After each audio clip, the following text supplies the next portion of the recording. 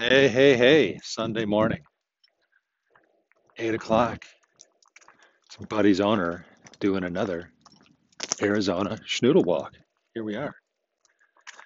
And what kind of preparation have I done for you today? What's in store today? And it's kind of along the themes of being triggered, right? But what is it? Systems? How about systems and goals? So the best thing I can have to offer is systems and goals and a little discussion about passion, having following your passion or having passion.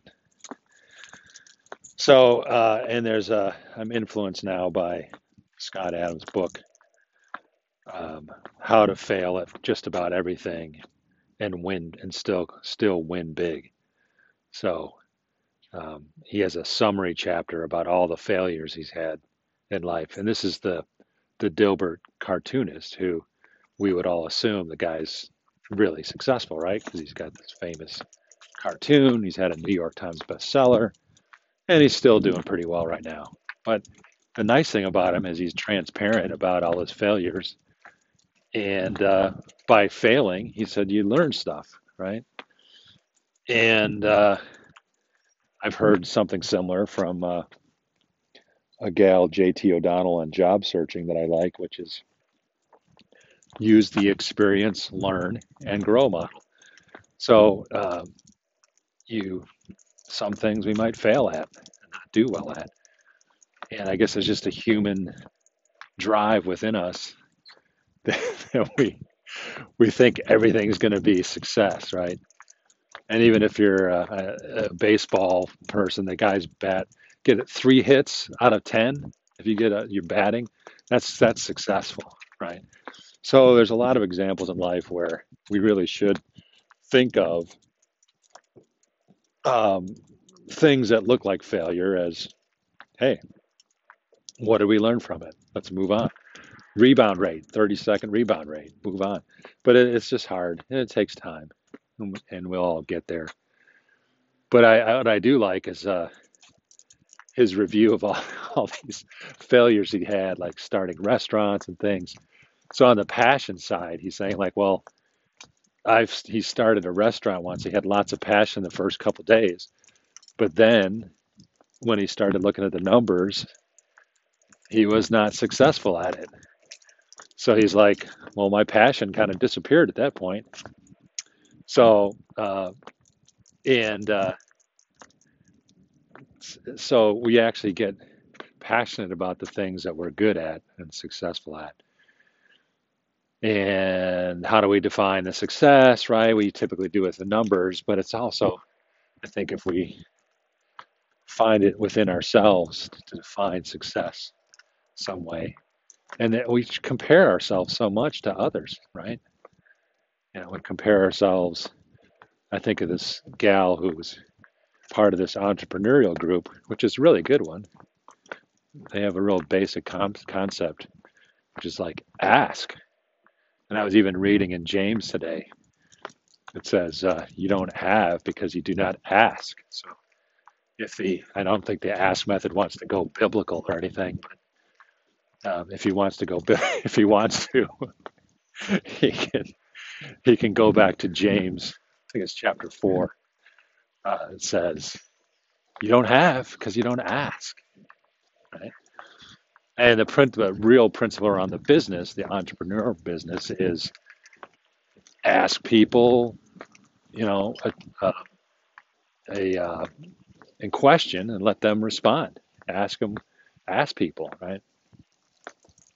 And one of my struggles with I think they actually should use the ask method in our churches. Because my wife is doing a solo this morning, and she kind of was like, "Well, why don't you go?" And I'm like, "Well, no, I'm just going to get triggered." I mean, she's like, "Well, what about Christmas is coming up and stuff, and our kids and our, asking people to go to the Christmas thing." I'm like, "Okay, at first I'm like, I don't know if I want to go, because I'm going to get triggered, right?" So I decided I could do probably the Christmas thing because it's going to be like an hour and 50 minutes of it's going to be music. So I have to put up with 5 or 10 minutes of speaking uh, from a person. So probably even in the 5 minutes, he'll probably trigger me, right? Because I'm so sensitive. But, but I don't know. I think my wife's probably pissed off at me. But that's like, this is me. That's my process. I got something to say, but I also have, yeah, it's more than that. It's not just complaining. It's a better way. It's a better way. And the ask method, ask. Like I was surprised at that meeting where I says, well, if 10 families left the church, do you guys ask them like what, why they might be leaving or something? Oh, we don't do that. We don't do. So that's like business 101, right? Get some feedback. And it's like this dance they do between, well, the church isn't a business, you know, but but then again, it is a business, right? So it's this bipolar thing. It's like, no, we're not a business. Oh yeah, we're a business. So they just make poor choices because um, they really should think of themselves as a business when people are leaving and say, well, why? And just get feedback. And then they'd be like, oh, no, no, no, no, we're not going to do that. We're not going to ask that. And then this one gal who went to a funeral there, some people said, oh, I haven't seen you in church. She's like, well, I'm looking. He's like, oh, did you lose faith in God? It's like if you don't, the assumption is like if you don't go to this church, you don't have any faith. So yes, I'm wandering. What does this tell me about my brain? Whatever. I'm walking the dog. And but yeah. So yeah, I'm a bit pumped this morning. Um, so where was I? Got a couple things going there. Ask method, ask people what's going on. It's okay because you can better serve your customers if you ask them questions. Better serve, right? So, what else? So, moving on to failures, learning. It's good. Passion, we talked about. It's like you're going to have passion about the things that you're doing well at. So, figure that out. And my own personal add to that or twist from my life experiences, I expect, like, if I'm part of something big, right? Like, I don't know, just something minor, like making it the jet engines for the most expensive corporate jets in the world, just something minor, you know. But the jets probably fly the highest net worth individuals in the world, like Warren Buffett, Jeff Bezos. Yeah, they're flying around on my engine, right? Like, not that it's not like my engine that I own, I'm 100% owner in it, but I contributed to the engine. So, uh, yeah. So, yeah, I was involved in big things. But for me personally, what did it do? Well, I'm just a cog in the wheel. And my failure is like I expected that because I was part of something significant, that I would be recognized and be rewarded. But doesn't I guess life doesn't work that way. So that's my failure. Bad idea on my part. So, but what do we learn from it? Learn a lot of stuff. Learn that the big glacier machine is moving forward, and they don't want anybody to be important. Only we want to select who the people are that are important, and there's other factors involved besides knowledge and things. So, and the corporation is not going to define your greatness for you. They're not going to help you directly. They're not going to help you find your talent and skills and what you're good at. In fact, it's probably just like, well, you have to learn on your own. That's kind of a career thing. The corporation gives you opportunities to try things and do things, but it's up to us to determine what we're really good at and plug ourselves into it. So there you go. And then you kind of be a swim lane. You find your swim lane, what stroke you do well, that you're the top of, and then go with it. But even then, if you find out you're like a bronze medalist in something, uh, somebody else is getting the silver and gold ahead of you. So that's where abundance comes in. It's like, well, there's not just one opportunity to use that skill. There's lots of opportunities to use that skill. So cheer up, be happy. You've got skills, and then it's up to us to market our skills. It's up to me to market. Oh yeah, so about 24 hours from now, I'll be on the phone doing my phone interview. It might work out. It's a great opportunity. I'll do my best and see where it goes. Is it a fit, personality fit? Don't know. It's got to be me. Ask questions. So, passion will come with success as well. And I guess all those failures, he had passion at the beginning for stuff, but they didn't always work out. And his passion waned for certain things as time went on, but he learned something along each step of the way. So, uh, the lesson there is none of us should be afraid of failure. And really, only we define the failure, anyways, right? So, we make the failure bigger than it really is. Because I think I was reading something else about we make things bigger. Like if it's nothing about embarrassment. It's like we feel the embarrassment more than other people observing it. So if other people observe your embarrassment, they forget about it pretty quickly. Like, well, whatever, that guy's embarrassing, but that doesn't impact their life very long. So yeah, yeah. I want to get back, and I've got an action. When I get Buddy back, I'm going to sit down and write. I need to write because I can talk and talk and talk about this stuff, whatever this stuff is. I can talk about a lot of things, lots of content, but I need to get concise, get some basic message out, document it, write it, explain it, and then I can talk much more freely and do all the riffing and nuancing, which I prefer to do.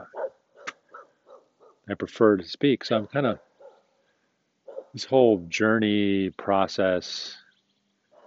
Um,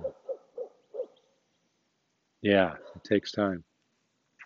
So I'm going to go back. I need to write, right? So I'm making a commitment to myself and to you. Get Buddy home, sit down and write, get to make some progress today, like in the next hour. And I'd like to go. A lot of times I would just go home, take Buddy, go to the gym, and go. Yeah, I need to work out today. Yeah, now's a good time to work out. Yeah, I'll work out, then I'll come home and watch some football, Sunday. And I'm like, you know what? I need to turn things around a little bit and write first. And then going to the gym is going to be a reward. And I've thought of that before, and I've practiced that once before, and I have to keep doing it. Which brings us up to the point of systems versus goals, right? So this is from the book on Scott Adams. He's saying systems are much better than having goals. So um, the Pomodoro writing is sit down, set the clock for 25 minutes and write. It's like a system, right? So that's better than saying, well, I want to write 5,000 words today. No, the system is get your butt down, sit in the chair, put the timer on, start writing, and go. And then you start moving, right? And the 25 minutes are up. Bing, ding, ding. You take a little break, do it again, do it again. See what you can do. make progress, systemizing it. So, a goal, I need to write 50,000 words, 75,000 words. No, it's systemize it. And for if you're not a writer or been involved in writing world, you could say, I have a goal. Most people have a goal. I want to lose 20 pounds, right? So he calls that uh, it's a continuous pre-success failure mode. So in other words, if you set the goal to lose 20 pounds, the first week you might lose 5, and then you're down to 10 maybe in the second week, and maybe then you're only down 12, and then it gets a little more difficult down to 15. And you're like, oh, well, but my goal was 20 pounds. And you may be lucky if you keep doing it, keep getting there, right? But instead, he's like, put a system in place. Like, you got to have a diet as your system. What kind of food are you eating? And now that one's a weak one for me because I don't do that. But my system is going to the gym 3 times a week and lifting weights because I just happen to be at the right age, I guess, or I don't know if it's the right one, but for me, putting on muscle, which I've never really done before, is resulting in good things like my percent body fat's going down. And so there's other measures of fitness besides the 20 pounds, right? So I no longer care about 20 pounds anymore because that's just scale weight. And that's kind of like a novice's approach to fitness is to think that, oh, well, I weigh 160 pounds. I just need to get down to 145 or something. That's kind of a novice's way of approaching fitness. Because if you put a system in place of going to the gym and exercising and building muscle, you'll start to, after a year of doing that, you're going to be like, okay, I'm getting stronger. I can feel it. My muscles are getting bigger. And actually, it burns more fat. And the theory is, or the discussion is, for every pound of fat or muscle you put on, you burn 50 calories a day just by having muscle. So if you can build up and put 10 pounds of muscle on, that's 500 calories a day times 7 days a week. That's 3,500 calories just burning um, extra that you lose a pound a week of fat. So the new measurement to me is percent body fat. And I think I was around 27%, and I got down to 24 now. So pretty good. Working it. Morning. Working it down. There's a guy running. So I used to run a lot, and he used to think that running was the best for losing weight. I had some success at it. And the issue with running is it's really not muscle building. And you burn calories while you're running. But once you stop running and you don't burn any calories anymore. Thus, the idea of putting on lean muscle system. So back to the systems and goals. So a couple of things happen as you go into systems is you set that up and you do it. And you also get, as you do the system, you're getting positive reinforcement as you go because you're spending time in the gym and you're like, okay, I did an hour in the gym, done, move on. You're following your system. So putting in systems, some of you already know that, especially entrepreneurs. You do that. You put systems in place for your emails. You have systems in place for your schedule. You have systems in place. You're very disciplined. So you have various systems. You probably just don't call them all systems, and you don't probably just generalize them. You may say, "Hey, I'm using Bucket.io or Kajabi or Mailchimp." Those are all systems, right? And either you have to touch them every once in a while to keep them going, just like you have to go to the gym 3 times a week. You probably have to touch Kajabi or touch Bucket.io once in a while, right? And yeah, so put systems in place. I am not the master of that, but I am learning about it. So that's cool and it makes sense. And so my system this morning is going to be Pomodoro writing. So I will sit down and use that system to write. So, so there's at least two systems I have going for me: gym and uh, writing. And I'm building more and more confidence. It's a slow haul because there's my mental barriers, limiting beliefs are that I can't write, or there's some other magical way of writing. But I know I can write now. I'm becoming more and more convinced of it. So I just need to put systems in place to do it. And yeah, so we're getting there. What was the other thing about limiting beliefs this week? I think I talked about limiting beliefs. There was another concept about that, but I forgot what it is already. Probably because I didn't systemize it. So yeah, yeah. So here's the thing too. But I don't know. You know, most people go to church.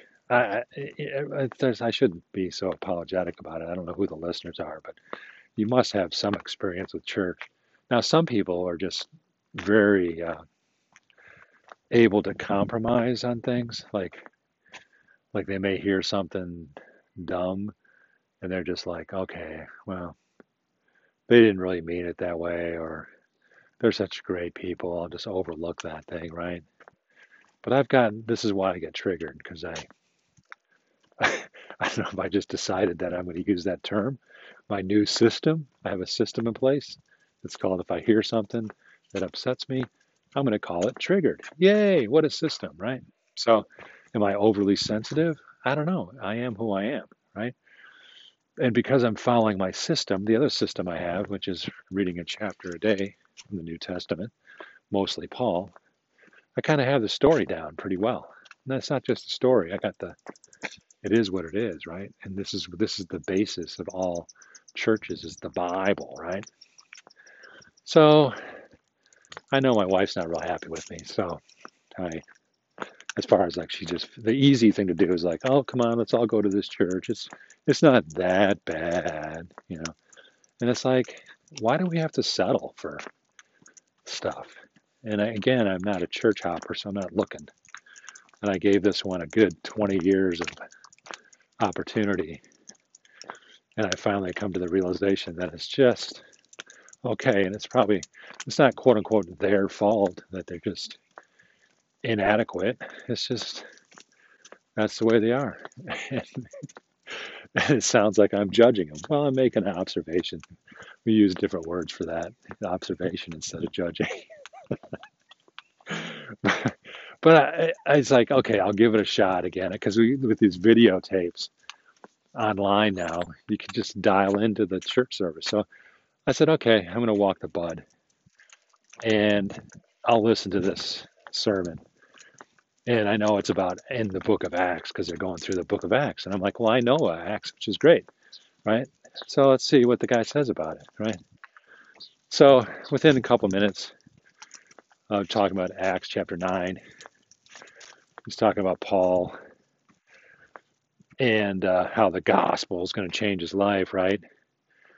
And even the week before, the guy listened to the other message, another guy, a younger guy, talking about um, Stephen being stoned, martyred.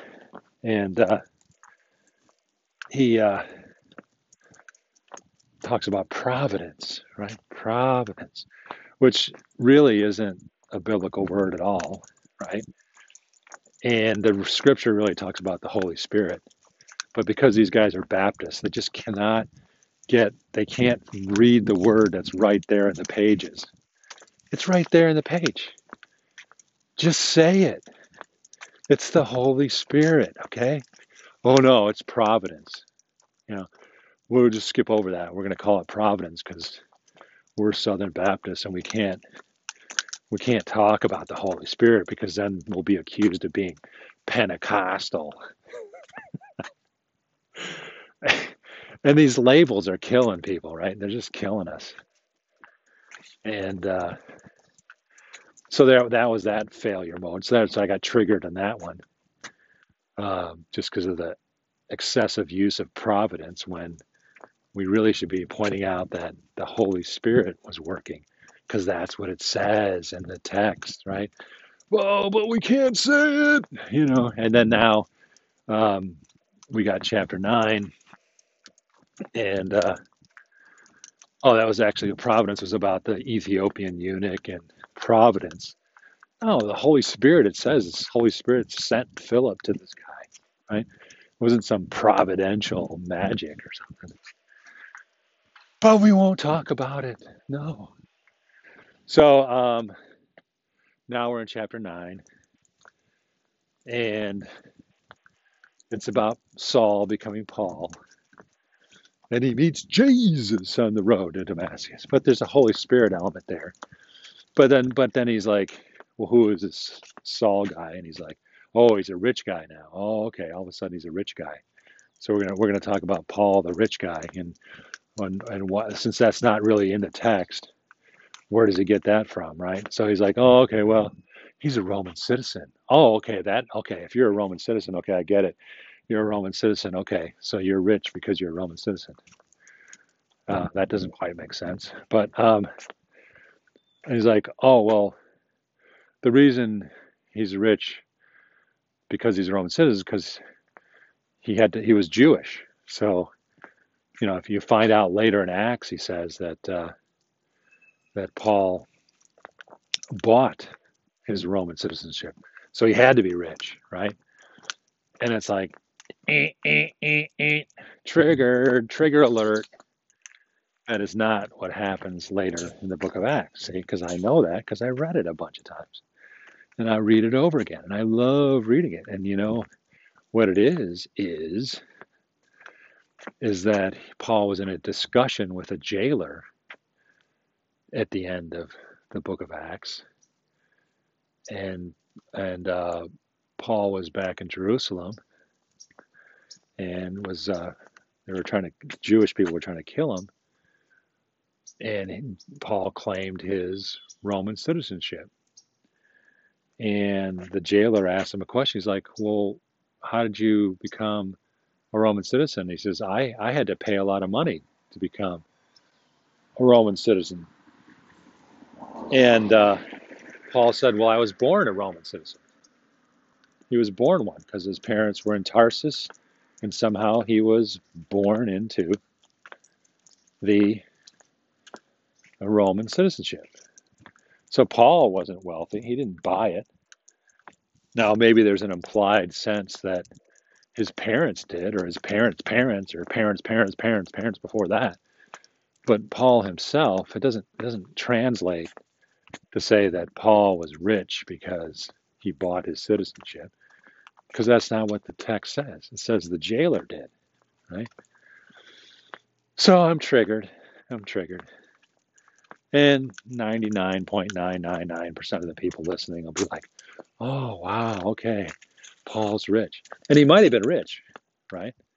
He did bring up the other reason that he might be rich, um, that that he went to Gamaliel to study under him in Jerusalem. And for a Jew to go to Jerusalem from Tarsus to study Judaism, he probably had to have some wealth, money. And I don't know where he's going with this, because I don't know what any of this crap has to do with Acts chapter 9, because it wasn't like Jesus said, hey, Paul, why are you persecuting me? And Paul didn't go, because I'm rich.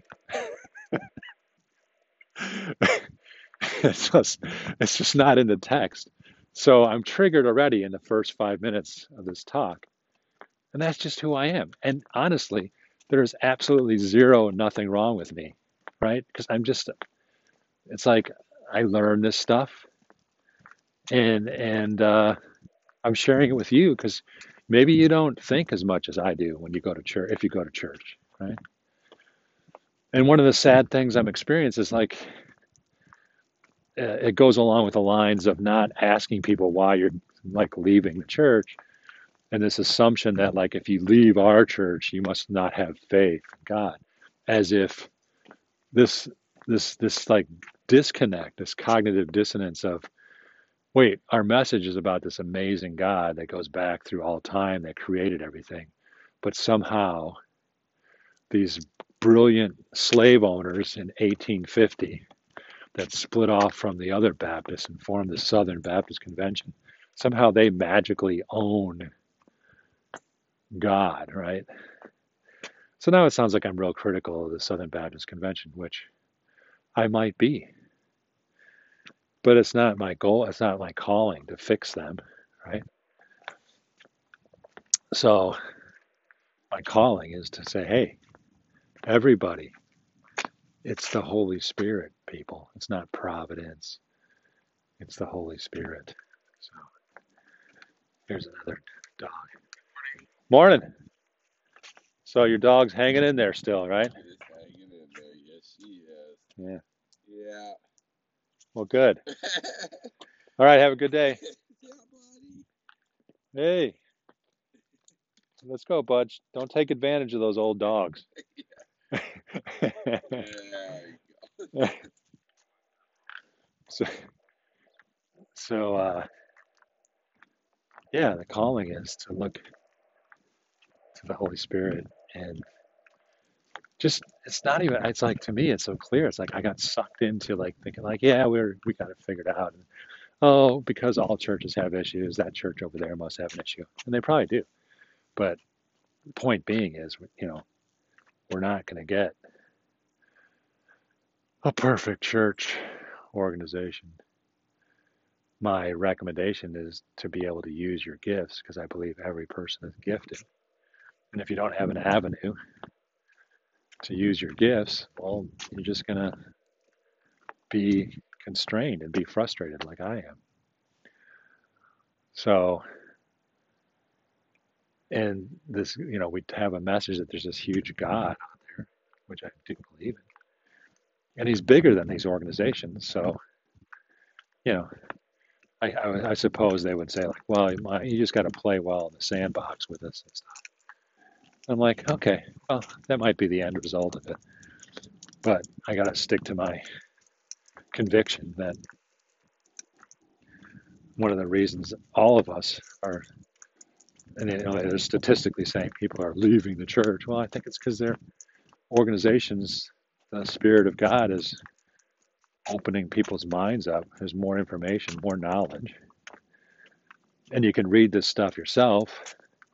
So the more you read it, the more you see these little nuanced problems with the messages they send. And I'm really tempted to like listen to more of that talk. I'm going to listen to 5 or 10 minutes, but I got to put blinders on and get to writing, right?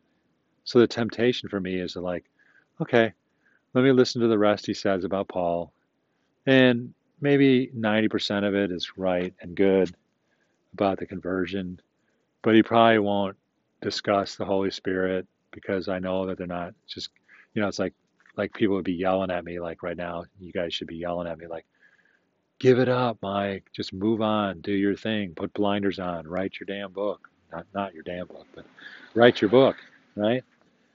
So but we're about 10 minutes from home, and I gotta talk it out because the temptation is for me to listen to the rest of that, find out some more things wrong with it, and nobody's gonna care except for me, so it's not gonna do anything. It's just another example of failure modes, and they don't seem to want to learn. I mean, I think I'm one hell of a resource for any pastor or minister for me to listen to their sermons and say, no, that's not right. No, that's not good. Change this. Don't say that. Say this instead. You know. So I don't want to be doing the sermons every week, right? Like I don't want to be the guy who gives the sermon every week, right? Because it's just there's so many other constraints. One of the reasons the dudes probably aren't that good at it is because they actually don't take the time to read the whole thing. In fact, the same dude that's saying Paul's rich, he's probably reading a commentary on that too. And the commentary probably says, well, remember Paul's rich, it's like not even in the text or it's irrelevant, right? So, and then the guy will try to make it relevant, right? So that's the other thing too, is like um, he's going down a path already. Just in the first couple of minutes, he's going down this path of Paul being rich for some reason, which is irrelevant. I know it's irrelevant already, but he probably read a commentary that said it was. Just like in Acts chapter 6, when he talked about conflict and that people, complaining. He made a big deal out of complaining. Well, that was in a commentary, right? So the guy's not really smoking what he's selling, right? This is a case where the guy, I could tell him, he's like, dudes, you guys aren't really smoking what you're selling. You're selling the Bible, selling the word. But instead of like spending an hour just looking at it fresh, you get all panicky and you're like, well, I got to stand up in front of this church for 30 to 40 minutes and give this amazing sermon for the church, and it better be like great. So, what did Robert Sinclair or what did this Jonathan Edwards from 1740 or 1780, what did he say about this passage? Oh man, I bet you that's insightful. Ooh, yeah. Oh yeah, complaining. We don't want to be complaining in Acts 6. Yeah, because that's what the commentary said, you know? It's like, really? You're going to go with that? Why don't you just read it and go, oh, he just said that they complained because that's how Stephen came about. Oh, okay, I get it. No need to go on a bunny trail of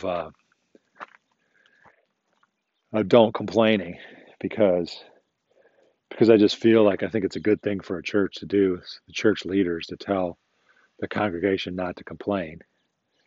That is a good practice as a business to tell your members not to complain, especially when you got the Bible to back you up, man.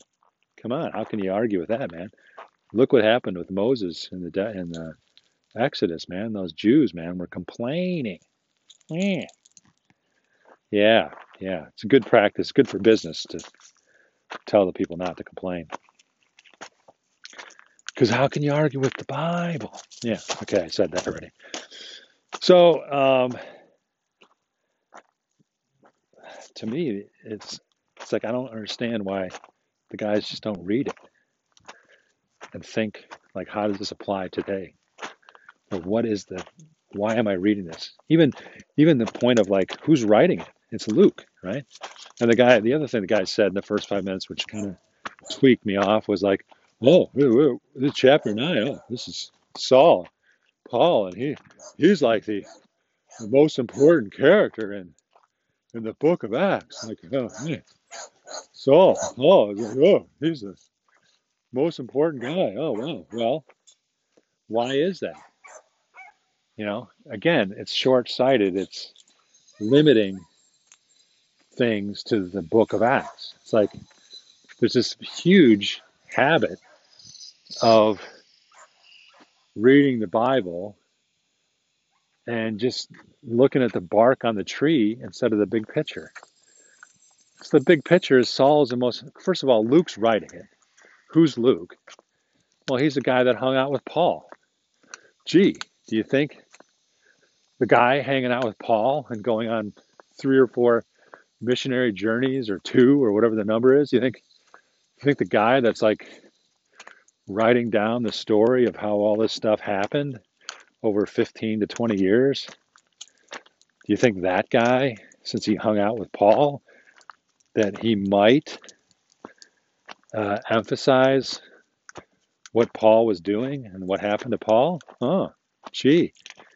And the fact that the early church founding decided to include a lot of letters from Paul, and on a book basis, The New Testament is like more than half of the books are Paul's writings. So it's not just that, oh, he's the most important character in the book of Acts. That that's the kind of comment you get from someone that looks at the Bible as a clinical um, mixture or something. I guess you'd say like it's pure. Like, what's the content of the book of Acts? Well, it's 60% Paul, and 20% Peter, and 5% John. You know, it's like very clinical, analytical view of the book of Acts, and and then you go to these other books like, oh, let's look at Philippians where Paul writes this.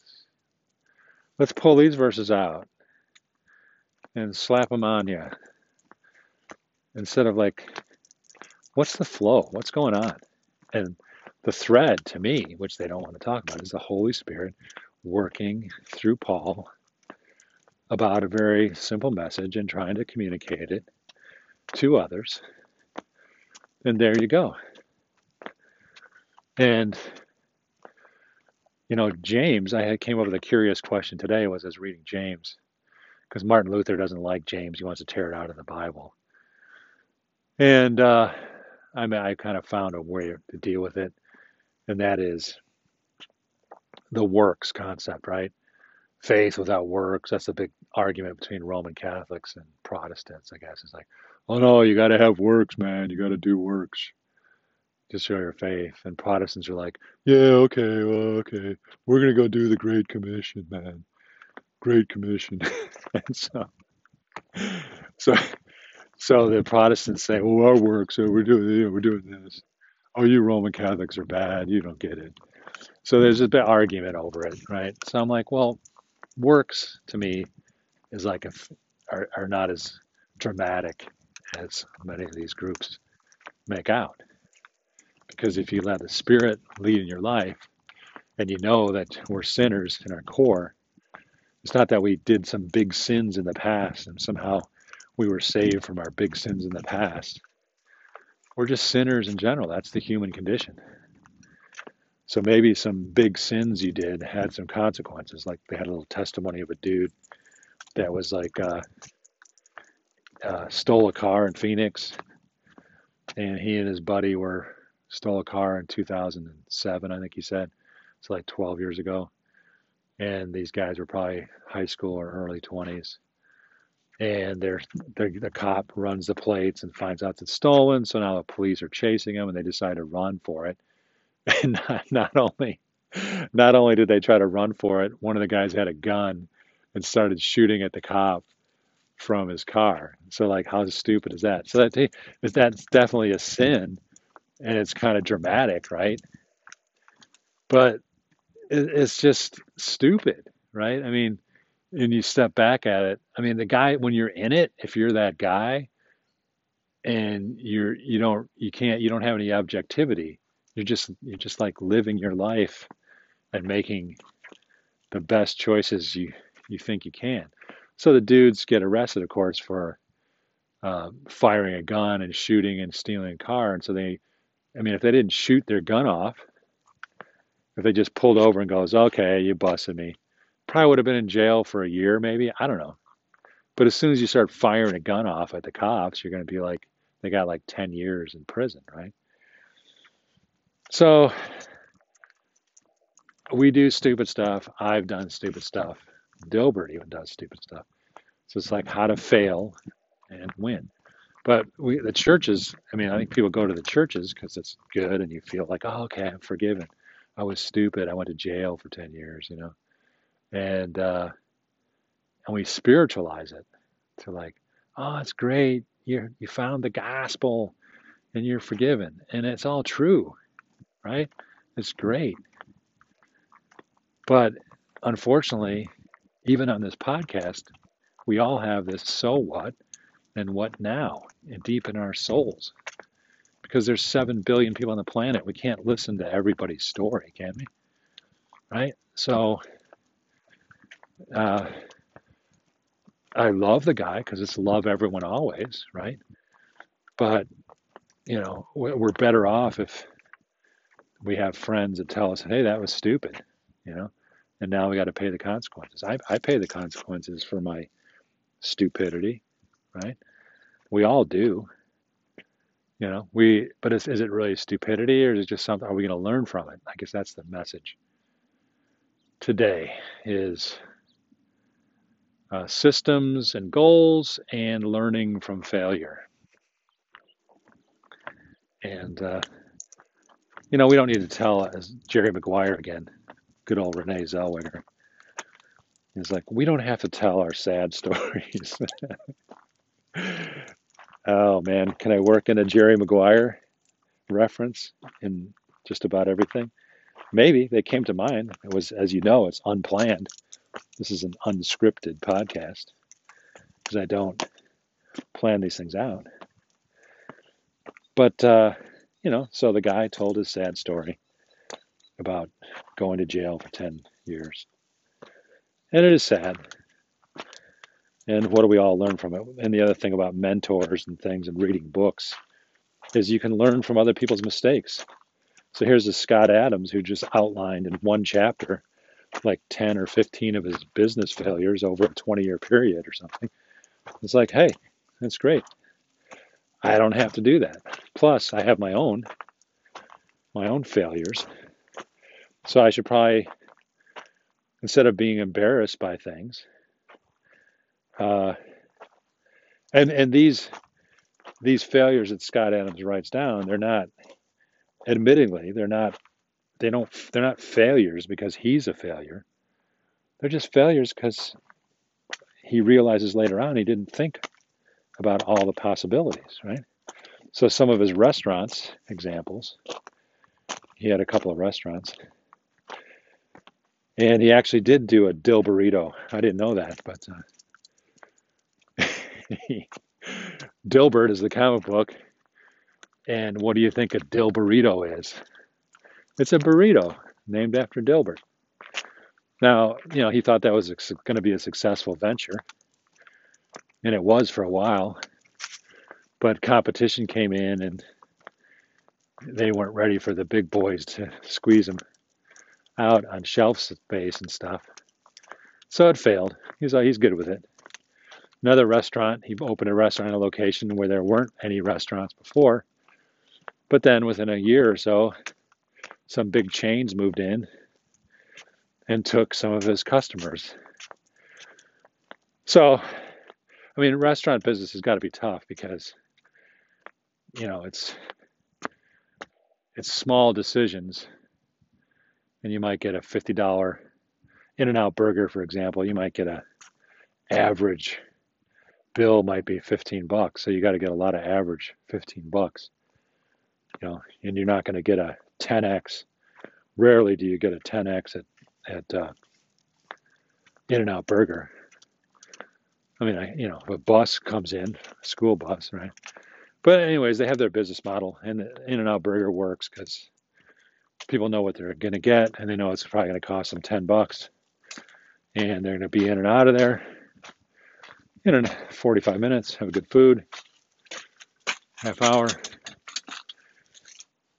But if